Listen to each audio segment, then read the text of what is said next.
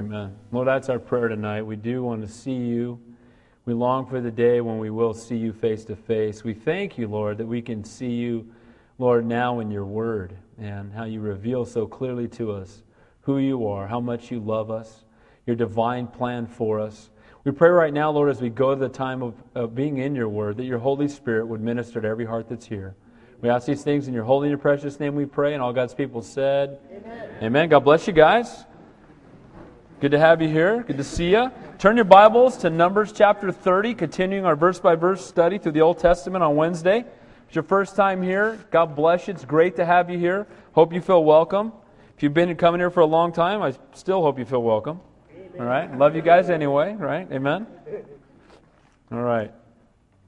Well, what I'm going to do is I'm going to actually take, and as you know I do every week, I like to really catch us up to speed, and I really feel led tonight to just take a few moments and again, just talk about how perfectly put together God's Word is.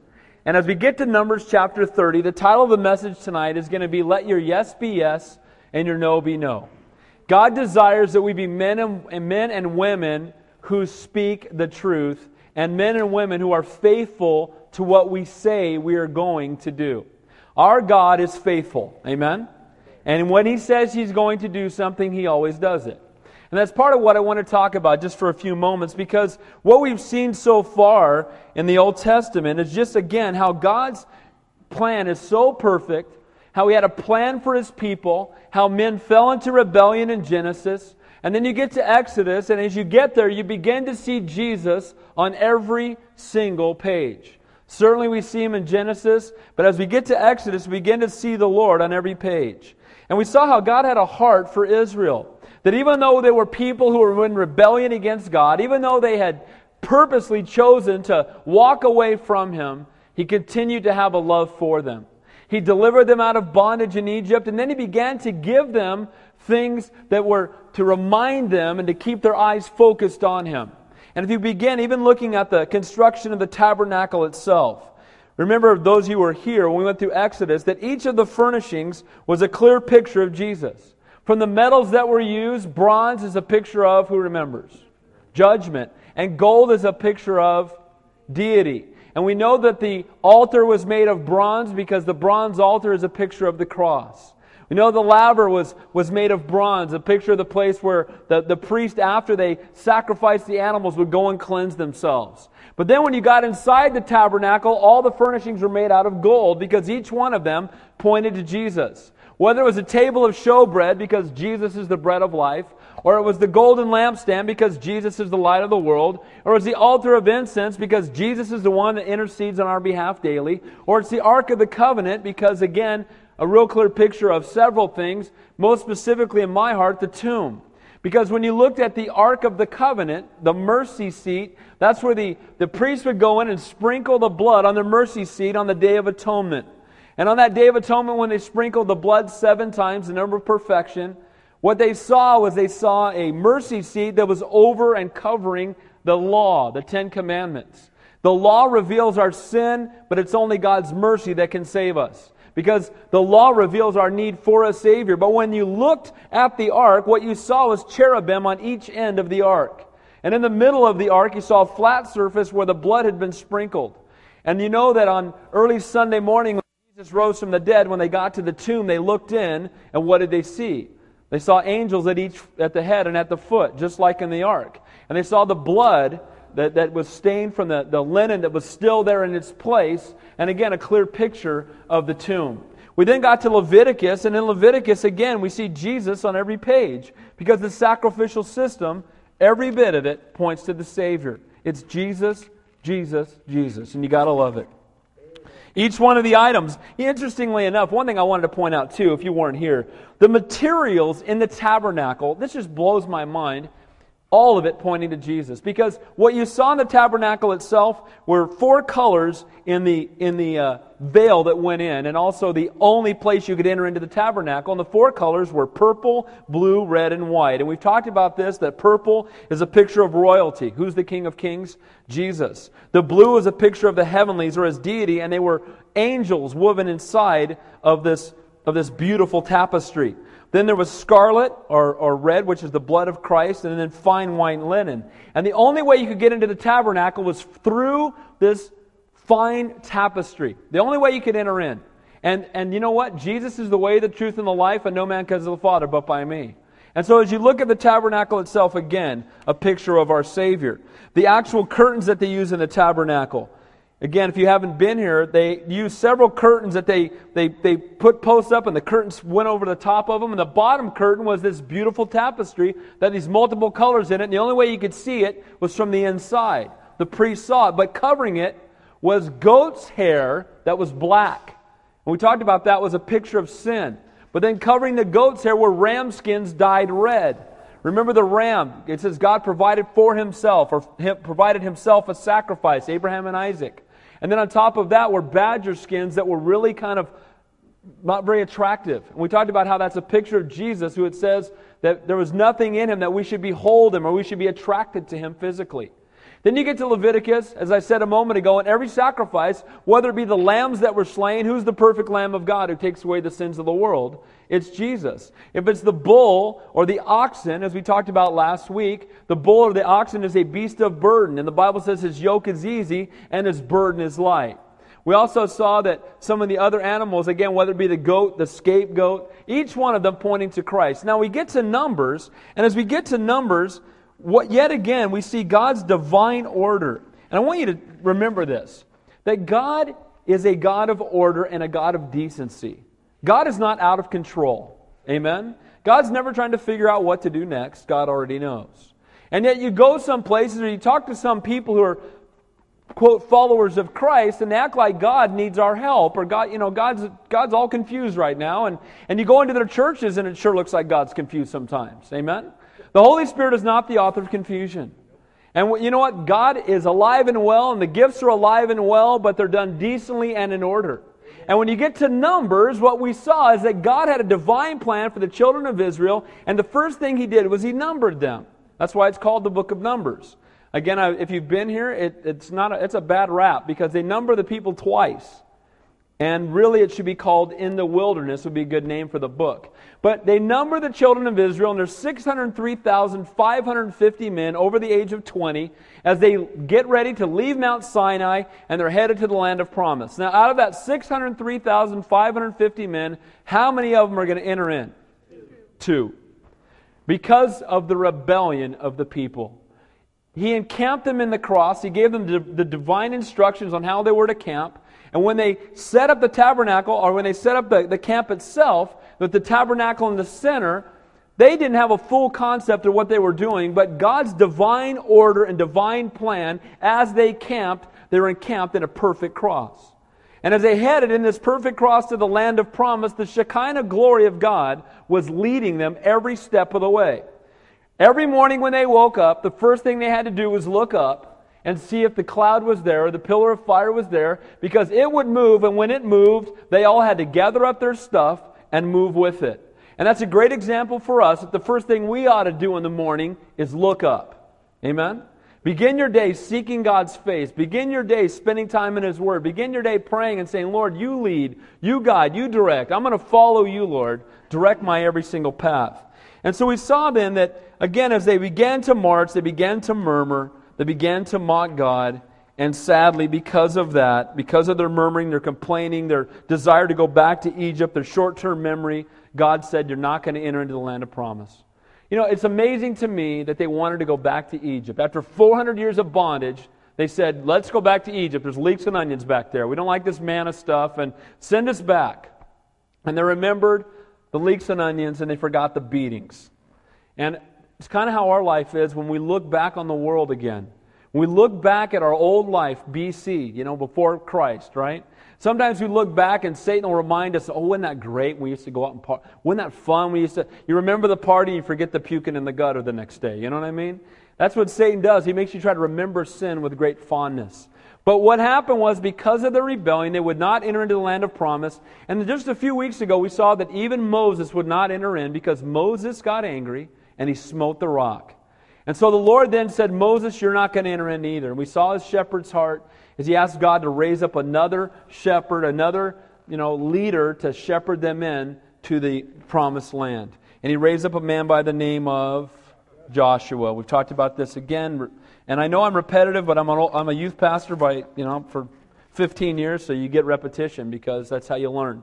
And the reality is that Moses couldn't take them in because Moses is a picture of the law, and Joshua's name could also be transliterated Jesus, because the law can't take you into the land of promise, only Jesus can. And we see that clear picture with Moses and with Joshua. So now we've got this new generation. And this new generation now is encamped. They've come right back full circle. That 11-day journey turned into a 40-year death march. 603,548 men over the age of 20 are dead, along with a total of a couple million people altogether. And now this younger generation is going to the land of promise, and God begins to prepare them as they're entering in.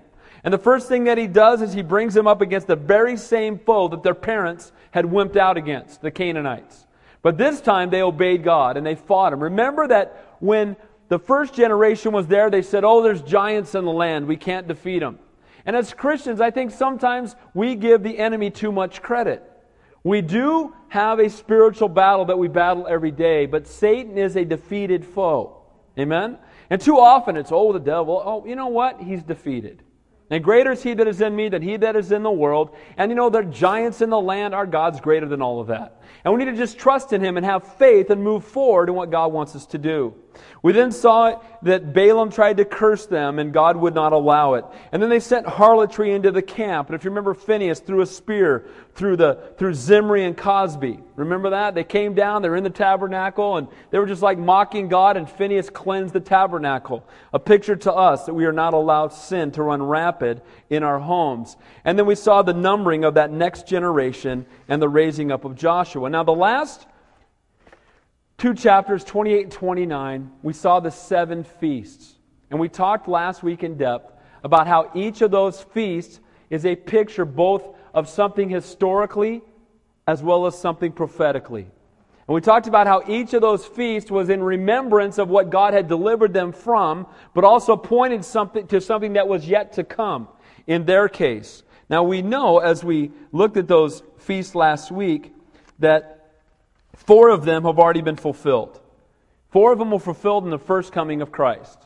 And the last 3 will be fulfilled at the rapture of the church, and then ultimately the second coming of Christ that takes place 7 years later. The first 4 feasts were Passover. For them, they were looking back on their deliverance out of Egypt, when the angel of death passed over only if they had the blood of the firstborn spotless lamb on the doorpost. The angel of death passed over. Again, the blood of the lamb in the shape of a cross. The angel of death passed over. So they were looking back at their deliverance, but it pointed forward to the cross. We then saw right after that the Feast of Unleavened Bread, which was a picture of their hasty departure, that they had to flee because they didn't have time for the bread to rise. As soon as Pharaoh said go, they went, and they went with great haste. And that's a picture of the tomb, because they would not allow any leaven in their homes later. As they would look back, they would take all the leaven out. No leaven was allowed in their home anywhere, and as we know, our Savior was without leaven, because leaven is a picture of sin. We then saw the Feast of First Fruits, which for them was at harvest time, giving of their first fruits, and it was a picture of the resurrection. Again, the first fruits of the resurrection, as we saw last week. And then Pentecost was 50 days after Passover. 50 days after the cross, what happened? Pentecost. And what was Pentecost? For them, it was remembrance of the giving of the law, and going forward, it would be the day when the Holy Spirit was given. Again, repetitive, but some of you are new. Remember again that when the law was given, Moses came down, they were partying and reveling and drunkenness and worshiping idols, and the ground opened up, and how many people died? 3,000. And at Pentecost, when the Holy Spirit came, how many people were saved? 3,000. It's not by chance that at Pentecost, the remembrance of the law, 3,000 died, and at Pentecost, the giving of the Holy Spirit, 3,000 souls were saved. So the last 3 feasts that pointed to the future was first the Feast of Trumpets. And we talked about this last week. When the trumpet blows, what's that picture of? Rapture of the church. And as your pastor, I hold to and I believe the Bible very clearly teaches, a pre-tribulation tribulational view. What does that mean? That means that the church will be raptured.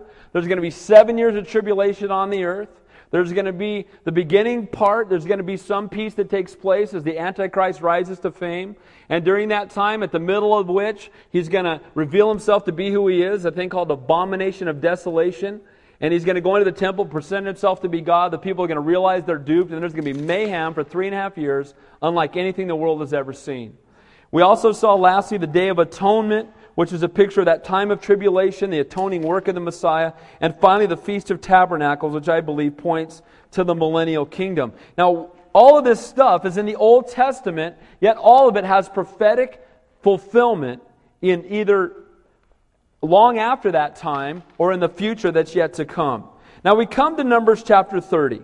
And as we get there, we move from these annual feasts and these daily, he said, I want you daily to have sacrifices and offerings. I want you to weekly have sacrifices and offerings. I want you to monthly have sacrifices and offerings. And then you're going to have these 7 annual feasts. And the reason he gave them to them is because the children of Israel were real easy to get their eyes off of God. It was real easy for them. Now guess what? There's nothing new under the sun. Is it easy for us to take our eyes off of God? Yes, it is. And he said, I want you to have daily sacrifices so you remember me every morning and every night. I want you to have weekly sacrifices that are special, and you have a Sabbath for me. I want you to have monthly sacrifices, an annual feast, so that you will never stop putting your eyes on me. That's why it's important that we don't just read our Bible at church on Sunday and Wednesday, because we need to spend more time with Him than that. We need to open up the Bible on a daily basis. So we get to chapter 30, and this next generation, again, is about to enter into the land of promise. They have not yet. And God has more instruction for them. And this instruction we're going to look at today is He's going to move from a call to faithfulness and sacrifice and worship to a call to being faithful in submission and in the words that they speak. Again, let your yes be yes, and let your no be no. God's going to call His people to be faithful in their promises and to be faithful in the oversight of those who God has given them care over. You know what? God has, no doubt, everybody in this room, God has at one time in your life given you authority over others. And then He has also given those who are in authority over you. And God has called us to relate in a certain way. And we saw this on Sunday. It's not by chance that Romans 13 happened to line up with Numbers 30. But in both cases, we see a picture of submission to authority. But we also see how, as the authority, we're to treat those who God has given us care over. But the first few verses, we're going to look first at God's command for us to be faithful to His Word. Are people faithful to their Word today? We have presidents, not the current one, but we have presidents that have got up and just flat out lied under oath and whatever. Nobody cares. It's amazing. Their approval rating goes up. He's a good liar. Its approval rating go up, right? And sadly, what has happened is we become a nation where lying is no big deal. And making vows, whatever. And we're going to see God's ultimate plan for vows and for promises before Him. God desires that our yes be yes and our no be no, even if everybody else around us is a liar. Amen? And then we're going to look at a father's headship over his daughter, which is near and dear to my heart. My daughter's 16th birthday is today. They're having a party for her down at the youth group tonight. My daughter is driving. That kills me. She's still my baby girl, and she's driving. Okay? We'll then talk about a husband's headship over his wife. And then we'll see that a woman who, in this case, did not have covering was bound by her own vows. And then lastly, we'll see the husband is accountable to fulfill the vows of his wife. So let's begin in Numbers 30. Let your yes be yes and your no be no. God's command to be faithful to the word that we speak. Then Moses spoke, verse 1, Numbers 30, to the heads of the tribes concerning the children of Israel, saying, this is the thing which the Lord has commanded. So Moses, again, and I love this, Moses has been told what? You're not going. Now, if I've been traveling for 40 years in the wilderness with 3 million whiners, and then I was told that I don't get to go into the land of promise, and some of them do, I'd have quit. How about you? I'm taking my staff and I'm going home, right? Right? But he doesn't do that. Praise God for Moses, that even though God said you're not going in, he still had a love for the people. He still had a heart for God. He didn't allow his own circumstances or the fact that he had rebelled and there was consequences to his own sin to keep him from being faithful going forward in ministering to God's people. What a great example. Instead of being bitter against God, he remained faithful to God. And he calls in the leaders of the tribes and he says, this is what God has commanded. Now I love this because he calls in the leaders and he shares with them that they might turn and be obedient as the spiritual leaders to go and minister truth to each of the tribes. Now this is a picture again how God has called us, and I want to say first, you guys, to be the spiritual leaders in your home. God has called you to be the spiritual leader in your home, not your wife. Amen? That was weak. Has God called you to be the spiritual leader in your house, guys? Amen. All right. God has called you, and God has divinely purposed that you would be the spiritual headship in your home. And God has given you that unique gift. Now, are wives less than us? Absolutely not. We're no greater than our wives. We just have a different calling than our wives. And we see here that he delivers it to the heads of the tribes, and then the heads of the tribes were to go back and to deliver it to everybody in their tribe. And again, that's a picture of what we ought to be doing as spiritual leaders in our home. He says, if a man makes a vow to the Lord or swears an oath to bind himself by some agreement, he shall not break his word. He shall do according to all that proceeds out of his mouth. Now the word there, vow, is a voluntary promise made to and before the Lord. An example was the Nazirite vow. You remember that? Who took the Nazirite vow? Samson. Okay? And when he took the Nazirite vow, it had several promises that came with it. A razor would never touch his head. He would never drink alcohol. And it was a vow that lasted for a certain length of time. But a vow is also, it's a statement, and it's saying a promise before God. I promise you, Lord, that I'm going to do this. And God says when you make a vow or you make a promise that you are to follow through with that promise. You let your yes be yes, your no be no, and you be obedient to what I've called you to do. A vow is a promise to do a certain thing for the Lord or a promise to another before the Lord. When we get married, we have wedding what? Vows. Now, if we really meant that word, if we really meant it, when we got up and we said, I do, and we saw it as a vow before God, and we really believed it in our heart and we meant it, then we would not see the divorce rate that we see today. Because a vow is not a promise before God that this is for eternity. I mean, this is till I die. It's not for eternity, but it's till I die, till death do us part, as the marriage ceremony says. And I'm committed to this. And I'm not walking out, and I'm not leaving when it gets tough, because God said, and I'm making this commitment to you, Lord, and I'm making this commitment in front of all of these witnesses, then it's a vow. But sadly, what it has become, instead of a vow before God, which is a commitment for a lifetime, it's become I'll do the best I can, and if it doesn't work out, I'm out of here. That's why the divorce rate is so high, because we don't even understand what a vow is. You know, when I do a wedding, I explain what a vow is, because I don't think people understand what it is. Because a vow is a voluntary promise to the Lord, before the Lord, to another. It's saying before God, that's ultimately who you're promising. I promise you, Lord, I'm committed to this woman for the rest of my life. I promise you, Lord, I'm committed to this man for the rest of my life. I'm not leaving. I'm not going anywhere. By the way, guys, love is not a feeling. It's a choice. Amen? The butterflies are going to fade sometimes. Not in my marriage. I still have butterflies every day. But, you know, the reality is that butterflies are going to fade sometimes. And I choose to love my wife. No matter what. And in my house, divorce is not an option. It's not even in my vocabulary. Me and my wife till death do us part. That's it. She's stuck with me. That's it. I made a vow. You're stuck. Okay? And so this vow that he says, you take a vow. When you take a vow, he shall not break his word. He shall do according to all that proceeds out of his mouth. Can you imagine if we were all held to that? Man, we'd think a little different about stuff that came out of our mouth, wouldn't we? Oh, I better think before I say that, because I'm going to pay. And here's the reality. God wants us that when we make a vow or an oath, to fulfill it even to our own harm. Even if it means to our own harm or to our own loss. Now, I remember when my kids were little, I had a desire that I would never, ever, ever, ever say I promise and not keep my word. And I'll never forget one time I got really tested on it. because my son Johnny, who's now 13, was 5, and he was in kindergarten. And he had asked me at the beginning of the school year if I would come to bring Daddy to kindergarten day and tell him about my job. And I said, of course, son, I'll absolutely come to that.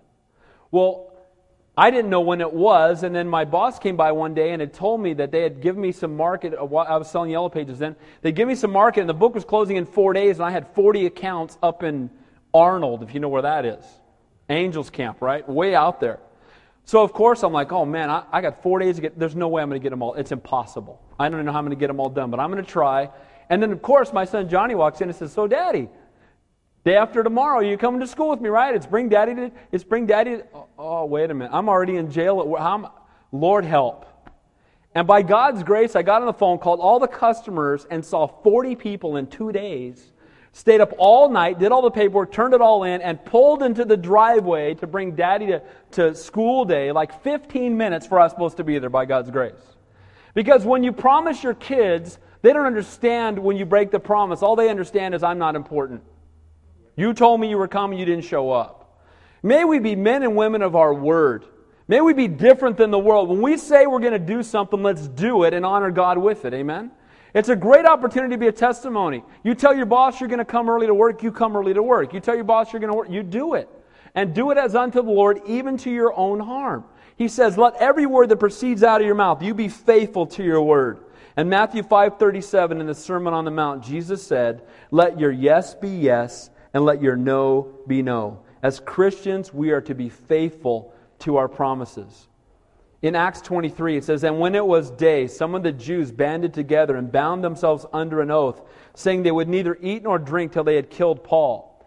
There's a difference between a vow and an oath. A vow is a promise to do something, and an oath is a promise to abstain from something until something else occurs. They took an oath and said, we're not going to eat and drink until that guy's dead. Now, we know that they either starved to death or broke their oath, right? Because they said, we're going to kill Paul, and God said, no, you're not, right? And so they either didn't eat for years and years and years, or they broke their oath, right? You can make all the oaths you want, but if you make an oath against God, you're in trouble. So God is faithful to His promises, and we see the difference between a vow and an oath. A vow is a promise before God to do exactly what comes out of your mouth. Lord, I promise. It's before you. I'm honoring you. When you promise your kids, you're making a promise before God. Amen? When you promise your boss, you're making a promise before God. You're promising your kids, but you're doing it before the Lord. So that's a vow. An oath is a promise or a decree to abstain from something. When we take an oath or when we take a vow, may we do it as unto the Lord, and may we be faithful to fulfill it. It's interesting that it's been, many today say we should not take vows of any kind. And they quote verses to say it. But it's interesting that Jesus testified under oath in the book of Matthew. You've had some Christians say, well, I can't testify under oath, or people that call themselves Christians saying they can't testify under oath, but Jesus did. And Jesus, or God the Father, actually made vows and promises. That the word vow is used. So we can still make promises before God and say, but make sure that when you make a promise before God that you mean it with your whole heart, and your desire is to fulfill it. While much of the world views breaking a promise, or an oath, or a vow as a standard business practice, a form of political maneuvering, the word vow or promise has come to mean I'll give it my best shot. God's desire that we as Christians, it should not be that way. Our word should be our bond. If we promise somebody something, I used to say to people when I'd make appointments, not that sometimes things came up, but I'd say, if I'm not there, I must be dead. Because when I tell you I'm going to be there, I'm going to be there. And I'll tell you what, when you do follow through, when you make those commitments, it is a testimony. All our promises are made before God, and to ignore those promises is nothing short of sin. Let me give you some other examples before we move on. If you've signed a contract, you know what you've done?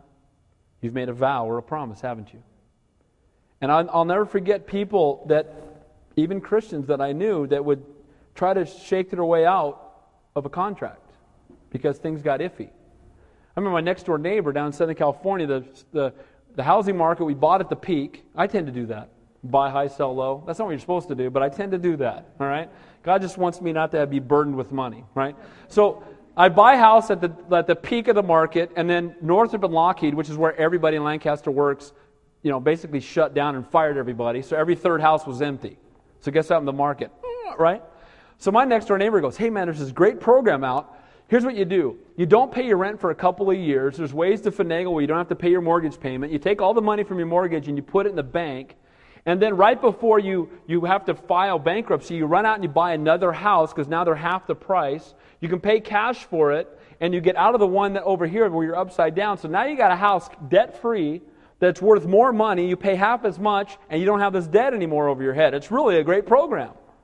And I'm like, great for you. How's the bank feeling about that program, right? Well, the bank's got plenty of money, but did you sign the mortgage when you bought the house? Is that a testimony? Are we to have a good testimony before the bank? Yes, we are. I believe as Christians that when we sign a contract, we fulfill it. That's a vow. That's a promise. I promise you I'm going to do this, and I need to do it even if it's to my own harm. Maybe you're a contractor here and things go sideways on a job. You know what? Fulfill it even if it costs you money. Because that's what God would want you to do. Will that be a testimony to the world? Contractors don't do that for the most part, right? Some don't. Now some are godly and do, but most don't. And God desires that we be men and women who, when we give our word, that we fulfill it. Once you've given your word, don't change your mind. God commands His children as they prepare to enter in to be people who are faithful to the word. He knew that when they entered the promised land, things were going to get tough. And He said, I want you to be obedient to the word. Verses 3 through 5. Now we're going to move on from that to looking at a picture of submission now and a father's headship over his daughter. How he's accountable both to lead and to protect her. And again, this is near and dear to my heart. It says, now if a woman makes a vow, a promise. A woman makes a promise, a vow before God, and says, I promise, Lord, to do this. Whatever kind of vow that it might be.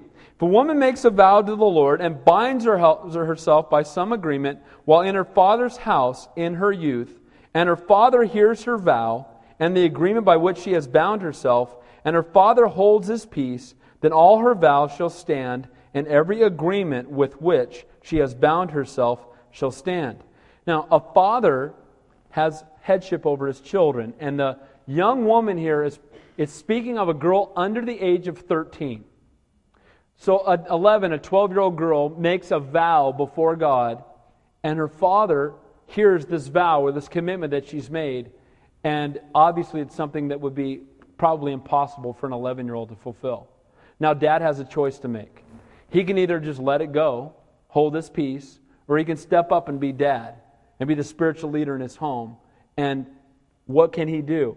He can take the place and remove the vow. Look what it says in verse 5. But if the father overrules her on the day that he hears, then none of her vows nor her agreements by which she has bound herself shall stand, and the Lord will release her because her father overruled it. Now, I want you to see something significant here, though. This young woman makes a voluntary vow, and her dad is there, and he hears what she says. And look what it says here in verse 4. Her father hears her vow and the agreement which she has bound herself, and her father holds his peace. He doesn't say anything. You know what? Sometimes the easiest thing to do as a parent is nothing. But it's rarely the right thing to do. Amen? Often the easiest thing to do would be to let your teenager go. Well, I don't want to fight this battle. Just let it go. Right? Well, they got themselves into some trouble. Let's just let them work their way out of it. And this father could just simply hold his peace. He wouldn't be bound in any way. He could just let her deal with it herself, and he could let it go. A father who does not take a proactive role in raising his children, in leading them spiritually, and setting a standard for life is one who would simply just let it go. Can I tell you something, guys? God has called you, again, to be the spiritual leader in your home. And God has called you to be a Christ-like example to your kids. And God has called you to be the number one place where your kids are fed. It shouldn't be the Sunday school teacher or Pastor Dave or even the teacher at the Christian school. It should be you. This should be gravy on Sunday and Wednesday. And we need to take proactive roles in our kids' lives. Don't be so busy reading the paper that you hold your peace when your kids are in trouble. This child, in a sense, makes a vow. It's overwhelming. There's no way they can fulfill it. It's only going to bring them harm. And this father can just hold his peace and let it go. Is that what God would have him to do? I believe absolutely not. consenting to whatever lifestyle they choose to live, leaving her to her vows and the consequence that would go with it. That's not what God wants us to do. I told my daughter, and she's not here, so I can embarrass her a little bit, but I told her when she started high school. I was a youth pastor a long time, so I know what comes with teenage years. I'm not shocked. I knew it was coming, all right? And I told my daughter, I remember driving her in my car, and I looked at her and I said, Ashley, your dad loves you enough to have you be mad at me for the next 4 years, if that's what it takes, to raise you in a godly way. And you know what? Sometimes that's what it takes. Sometimes my daughter's not real happy with me because I say, as for me and my house, we're going to serve. Not that she wants to go off and do something out of control, but those of you who know me, I have pretty specific rules for my kids. And most specifically when it comes to dating, I don't believe in dating. I don't believe it's in the Bible anywhere. I don't believe it's scriptural. I believe in courtship to marriage. When you're 15, you ain't getting married anytime soon. You don't need to be dating anybody. All right? You get nominated for Homecoming Princess, you don't go because you have to have a date. Oh, Pastor Dave, that's harsh. Oh, yeah, it is.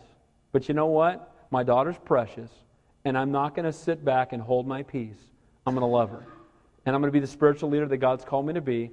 And when I walk her down the aisle one day and I take her hand out of my hand and I put her hand in her husband's hand, that's when I let go of headship in her life, but not until. And what he's talking about here is he can sit there and hold his peace and just let her deal with it herself, let her undertake the vow, or he can step up and be her dad and say, you know what, sweetheart, that's not going to work. And I'm going to overrule that vow you just took, and no, that's not what we're going to do.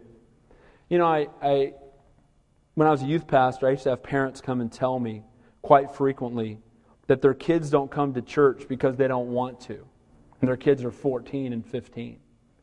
And I'd say, since when do 15-year-olds live in a democratic house? They don't in my house. My kids don't vote on whether or not they're going to school. You know, to your kid, we know what that vote would be. Nobody be going to school, right? And the reality is, I used to say to them, now if your kid doesn't want to go to math class, do you make him go? Oh yeah, make him go to math. Okay. You make him go to math to learn algebra, but you don't make him go to the place where they're going to learn about eternal life. The place where they're going to learn about Jesus Christ and His love. The place where they can come to a saving knowledge of their Lord and Savior. That's up for grabs. Well, they like to go surfing instead. They like to go to the beach instead. They want to sit and watch football on TV instead. And he's 15. I want him to make his own decisions. As for me and my house, we will serve the Lord. As soon as one of my kids says they want to watch football instead of going to church, they can do it as long as they take their bags and get out of my house. Right? I mean, I love my kids, but as for me and my house, we're going to serve the Lord. And we can sit and hold our peace and try not to rock the boat and read the paper and ignore what's going on with the kids, or we can be the spiritual leader that says, no, that's not what we're going to do. We're going to honor God around here. Amen? That's what God desires. And so we see here that this is what a dad should do, but the father overrules her on that day when he hears, and then none of her vows or her agreements by which she has bound herself shall stand, and the Lord will release her because her father has overruled her.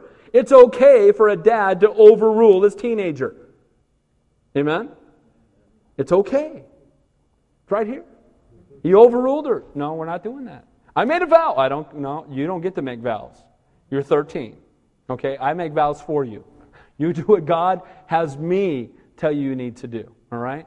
Now, we see here, the spiritual headship of a father, but I want you to notice something, that as a parent, not only do we have the authority, but with the authority comes accountability.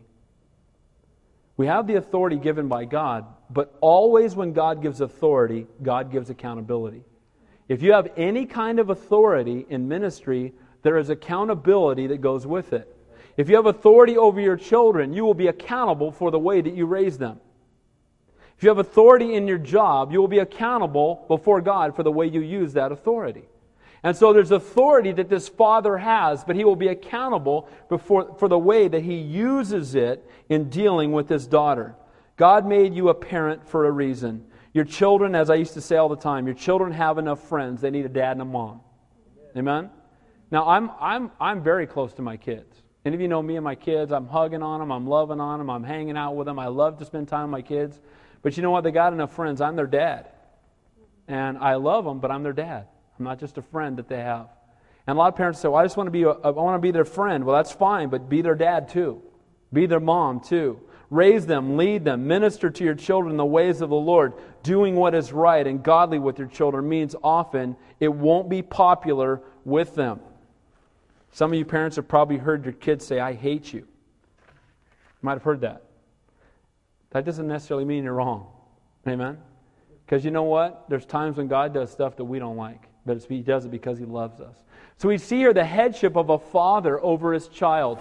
God has called him to be the spiritual leader. God has called him to be the one to step up and take the place for his daughter and overrule when this young woman is taking a vow that is too much for her to handle. Now let's take a look at husbands and wives.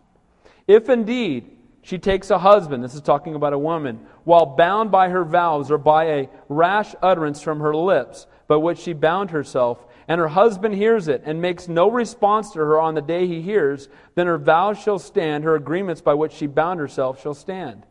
Husbands have headship over their wives. That's not real popular in the world today. People don't like that. We're in the women's lib generation. By the way, every nation where God is glorified and lifted up, women are liberated. And every nation where God is suppressed, where Islam is in charge or some other ism, women are oppressed big time. Take a look around the world. Where Christianity, where Christ is magnified, that's where women have the greatest liberty and the greatest freedom. And you look at countries where Christ is suppressed, and that's where women have the greatest amount of oppression. So our God is a God who loves women and liberates women. Amen? Now, what we see here, though, is that God has a divine plan for the home. Just as the father has headship over the children, so too he has headship or authority over his wife. But with that authority comes accountability. And it says here, if the wife, now this isn't typifying all women, but it says here if she makes a rash vow. Yeah, let's just do it, right? And her husband comes along and hears and says, oh, I don't think that's a good idea. It says here he can do one of two things. He can ignore it. Oh, well, she's going to eat her oats. Hope it works out for her. Or he can be a husband who esteems his wife greater than himself and is willing to step up and overrule it. Because look what it says there in verse 8. But if her husband overrules her on that day and hears it, he shall make void her vow which she took, what she uttered with her lips, by which she bound herself, and the Lord will release her. So he can sit and respond in silence and act like, all right, fine, go for it. By the way, in the text here, silence is equal to consent. If you say nothing, you're saying it's okay.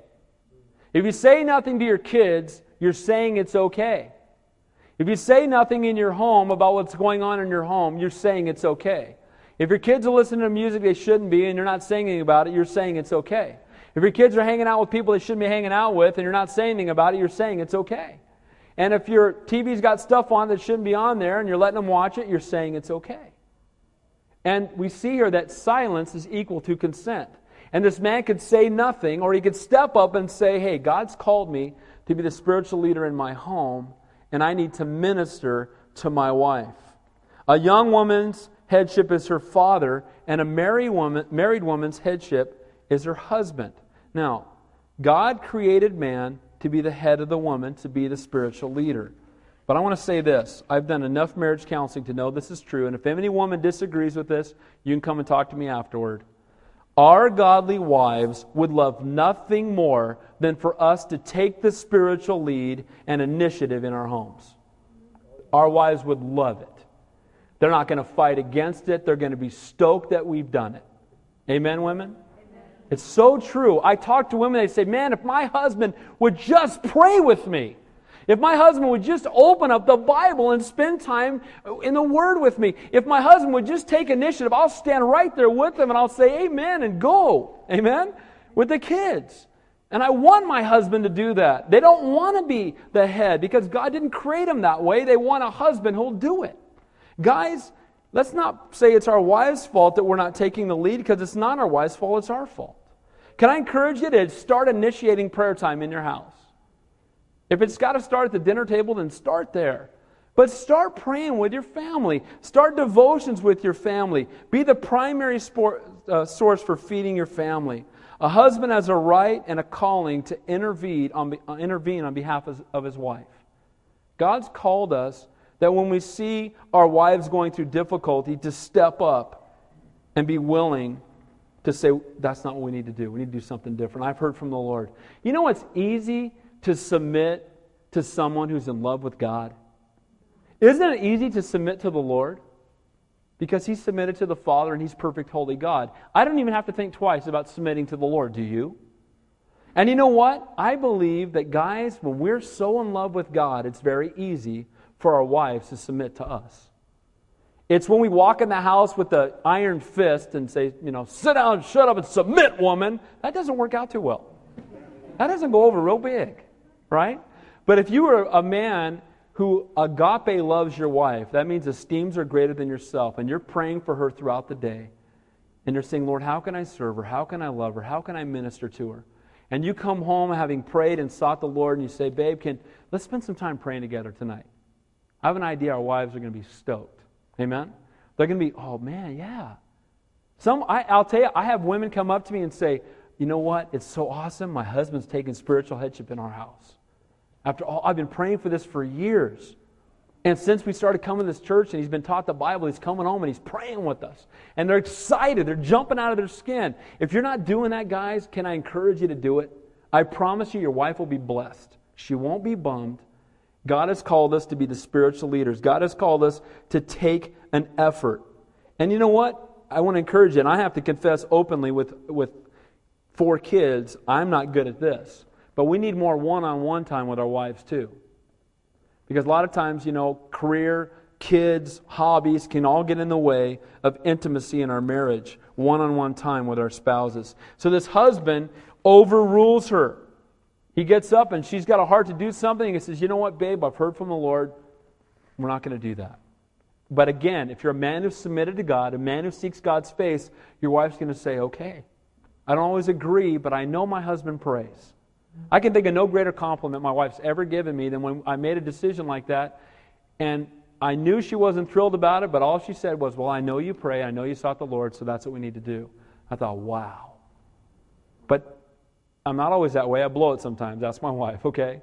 Sometimes I do things in the flesh. But the reality is, if we do it seeking the Lord, when we step up and we overrule our wife because we know this is not what God wants us to do. We know this was a rash thing that was spoken in quickness, and we say, you know what, babe? I've prayed, and I just don't think this is what God wants us to do. Here's what we need to do instead. I believe our wives will be blessed, and they'll be strengthened to know that their husband prays and seeks God's face and has a heart for Him. Verse 9. Also, any vow of a widow or a divorced woman by which she has bound herself shall stand against her. And I find this interesting, and sometimes I tell you, hey, this is just something to think about. Here's something to think about. I find it interesting that the one that the vow stands against is the woman who is not under headship to a groom. In the Bible, we are called the what? The bride of Christ. And isn't it interesting that the one who the vow remains upon them, the burden remains upon them, the one who still has to fulfill it and do the work is the one who is not attached to the groom. But the ones who are attached to the groom, the vow's been removed from them and the vow's been placed upon the groom. Isn't that what happened with all of us as the bride of Christ? He came and took away the burden from us, and He took it for us, and He hung on the cross in our place. And I don't think it's by chance that the one person that has it upon them is the one who, again, is in no way linked to the groom. A spiritual type, again, that we are the bride of Christ, and Jesus is our advocate, and He intercedes for us, and He's our covering. And if we're not a part of the bride, we have no covering. You know what, if you're here tonight by chance and you've not given your life to Jesus Christ, right now the burden for your sin is on you. But Jesus said, my yoke is easy, my burden is light. I'll take it. Give it to me. If you believe in your heart and confess with your mouth that Jesus Christ is Lord, you will be saved to the glory of the Father. What can wash away my sin? Nothing but the blood of Jesus. And He died for you because He loves you. And I love the fact that not only am I his son, but I'm a part of his bride. And I'm looking forward to the wedding day. Amen? I'm looking forward, we will enter into his presence, we will dwell with him forevermore. And so we see here that the only one that the vow remains heavy upon is the one who is in no ways attached to the groom. Verse 10. And lastly, here we're going to see the husband's accountability to fulfill his wife's vow. You know what, guys? We are accountable. We're accountable to take the burdens from our wife as well. We're accountable to be faithful to minister to those things. We're almost done here. If she vowed in her husband's house or bound herself by an agreement with an oath, and her husband heard it and made no response to her and did not overrule it, then all the vows shall stand, and every agreement by which she bound herself shall stand. So a married woman takes an oath, her husband doesn't respond, the vow sticks. He doesn't step up, he doesn't overrule her. Now that vow is coming to the house. And guess what? He's going to be accountable just as she's accountable. The Bible says when we're married, we become one flesh. My wife's problems are my problems. My wife's debts are my debts. My wife's struggles are my struggles. When I do weddings, I talk about the fact that in marriage, our joys can be doubled and our burdens can be halved. Because we carry the burdens together and we share the joys together. Amen? And it breaks my heart when I see families where the husband and wife are on two separate pages. They got separate checking accounts and separate lives and separate everything. And I want to encourage you, put it all together, because my wife's debts are mine. My wife's problems are my problems. My problems are hers. And we're accountable because we're married and we're one flesh. Verse 13. Every vow and every binding oath to afflict her soul. Her husband may confirm it, or her husband may make it void.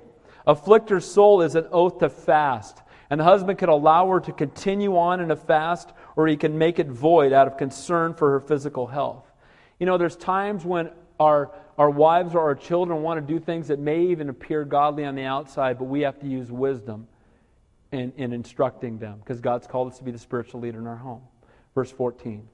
Now, if her husband makes no response whatever to do from that day to day, then he confirms all her vows, all her agreements that bind her. He confirms them because he made no response to her on that day that he heard them. So the day he hears her vows, he needs to respond. And guys, this is where we totally blow it. At least I know I do. If my wife ever gets most frustrated with me about anything, it's that I don't always listen. Am I the only guy that gets accused of that? Right? I must be. That's me. I'm the only one. All you guys listen really well, I just don't, right? But the reality is, a lot of times as guys, we just, what? Huh? Is that in your vocabulary too? Is that just me, right? And the reality is, we're thinking about something else. We're all linear. I'm just thinking over here. My wife's talking to me about it. And are you listening? Oh, yeah, you said something, right? Well, here we see that this woman brings a vow and he doesn't respond immediately. He's napping at the switch. And so now guess what? Because he was not attentive to his wife, the accountability for the vow that she has made rolls down on him too. Because he wasn't attentive to her needs, because he wasn't ministering to her heart, because he wasn't being the spiritual leader, because he wasn't listening faithfully to her, and he wasn't seeking to bless her, now because he didn't, and she had to go off and do it on her own, outside of her husband's concern, now the accountability is going to roll on him too. It says in verse 15, but if he does not make them void after he has heard them, then he shall bear her guilt. That means that if I do not minister to my wife, if I do not bear the burden with her, that ultimately, if I'm not attentive and if I'm not ministering to her and I'm not being the spiritual leader, that ultimately it's going to all end up with me. I'm going to be the one that's going to have to deal with it because I was not obedient to God. With authority comes accountability. If as the spiritual leader in the home, I'm accountable. And it says here in that text, if he does not make them void, if he doesn't step up and say, when she says, I want to make this pledge, and he doesn't step up and say, no, I've prayed about it. We're not going to do that. If he just lets it go, he remains silent, he's too busy reading the sports page or watching ESPN, right? If she signs up for the Book of the Month Club or something like that, guess what? Guess who's getting the bill, right? Amen? The reality is that we need to be attentive.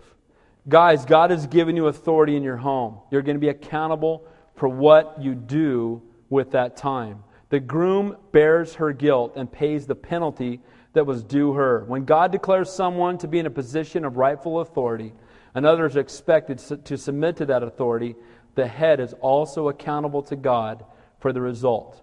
God never grants authority without accountability. When we understand that, it makes it a lot easier to submit to people. Can I tell you something? That my daily prayer is, I understand that when I stand before God, I will stand before God first as a husband, then as a father, then as the pastor of this church. And everything that I've taught you, I'm accountable for. Every decision we make, I'm accountable for. And I don't take that lightly. It drives me to my knees, and I spend a lot of time in prayer. Because I want to know that I've heard from God, and I'm not doing what I want to do, but what God is telling us we need to do. Guys, again, God has given you authority in your home. You'll be accountable for what you do with it. Mom and dad, God has given you authority over your children. You're going to be accountable for them. Don't be afraid to be mom and dad. And then last verse 16. These are statutes which the Lord commanded Moses between a man and his wife, and between a father and his daughter in her youth in her father's house. A statute is another word basically for a law. He's saying these are the laws concerning husbands and wives and fathers and daughters. So in review, God has commanded us to be faithful to our word, to let our yes be yes, and let our no be no. May we think twice before we say, I promise. May we think again before we say, yes, I'll do it. When you take a job and you know what the hours are, you show up on time. We should be the hardest workers in the building. Amen? Our boss should say, I want 25 more just like him. I want 25 more just like her. Because we are doing our job as unto the Lord. We need to be faithful in a faithless world. With authority comes accountability. Dads, God's called you to be the spiritual leader in your home. Go home and start praying with your family. If you can't pray with them yet because it's hard for you, start praying for them first. And pray that God will give you the boldness to pray with them. Amen? And wives, if your husband is struggling and maybe he's new in his faith and it's hard for him and he comes to you and wants to pray with you, you support him 1,000%. Amen? Absolutely. Don't expect him to be perfect in his verbiage when he prays. Just look at his heart and realize he wants to be what God has called him to be, the spiritual leader in your home. And then lastly, may we also be those who are accountable for how we raise our kids. We need to lead them. We need to protect them. We need not to let the world raise our children. We need not to let them just go with the flow and be like the world. Amen? The world is trying to raise our children. God wants us to step up and say, no, we're not doing that. As for me and my house, we will serve the Lord. We're going to honor Him. Let's pray. Heavenly Father, we thank you, Lord, for the opportunities you give us and the callings you place upon our lives. But Lord, with the authority, there's accountability. Help us, Lord, to be first for the guys. I pray for each guy who's here, those who are married and those who are going to be married one day. Lord, I pray there just be preparation in their hearts. Lord, for the single guys, I pray that they would just begin every day to get up in the morning and pray. And Lord, that when they are married one day, that discipline would just carry over into their marriage. And they would just add their wife to it. Lord, for those of us who are married, help us to be faithful to pray for our wives and our kids, and to pray with our wives and our kids, and to be a Christ-like example at home. Lord, we're going to be accountable for what we've done with this first ministry. Lord, may we be found faithful. For the moms and dads who are here, help us, Lord, to be faithful in raising our kids in a godly home. Help us, Lord, to pray for them, to lay down our lives for them. And Lord, when it's difficult, not to compromise, just to be popular with our children, but be faithful to you. Love them enough to say no sometimes. Lord, I pray also that you'd help us to be men and women that our yes would be yes and our no would be no. Even if the world around us is faithless, may we be found faithful. Lord, we love you. We praise you. You're a great and an awesome God. Without you, we can do nothing. So we cry out in desperation for you, that your Holy Spirit would strengthen us to do what you've called us to do. In Jesus' name we pray. And all God's people said, Amen. Let's stand and close the worship song.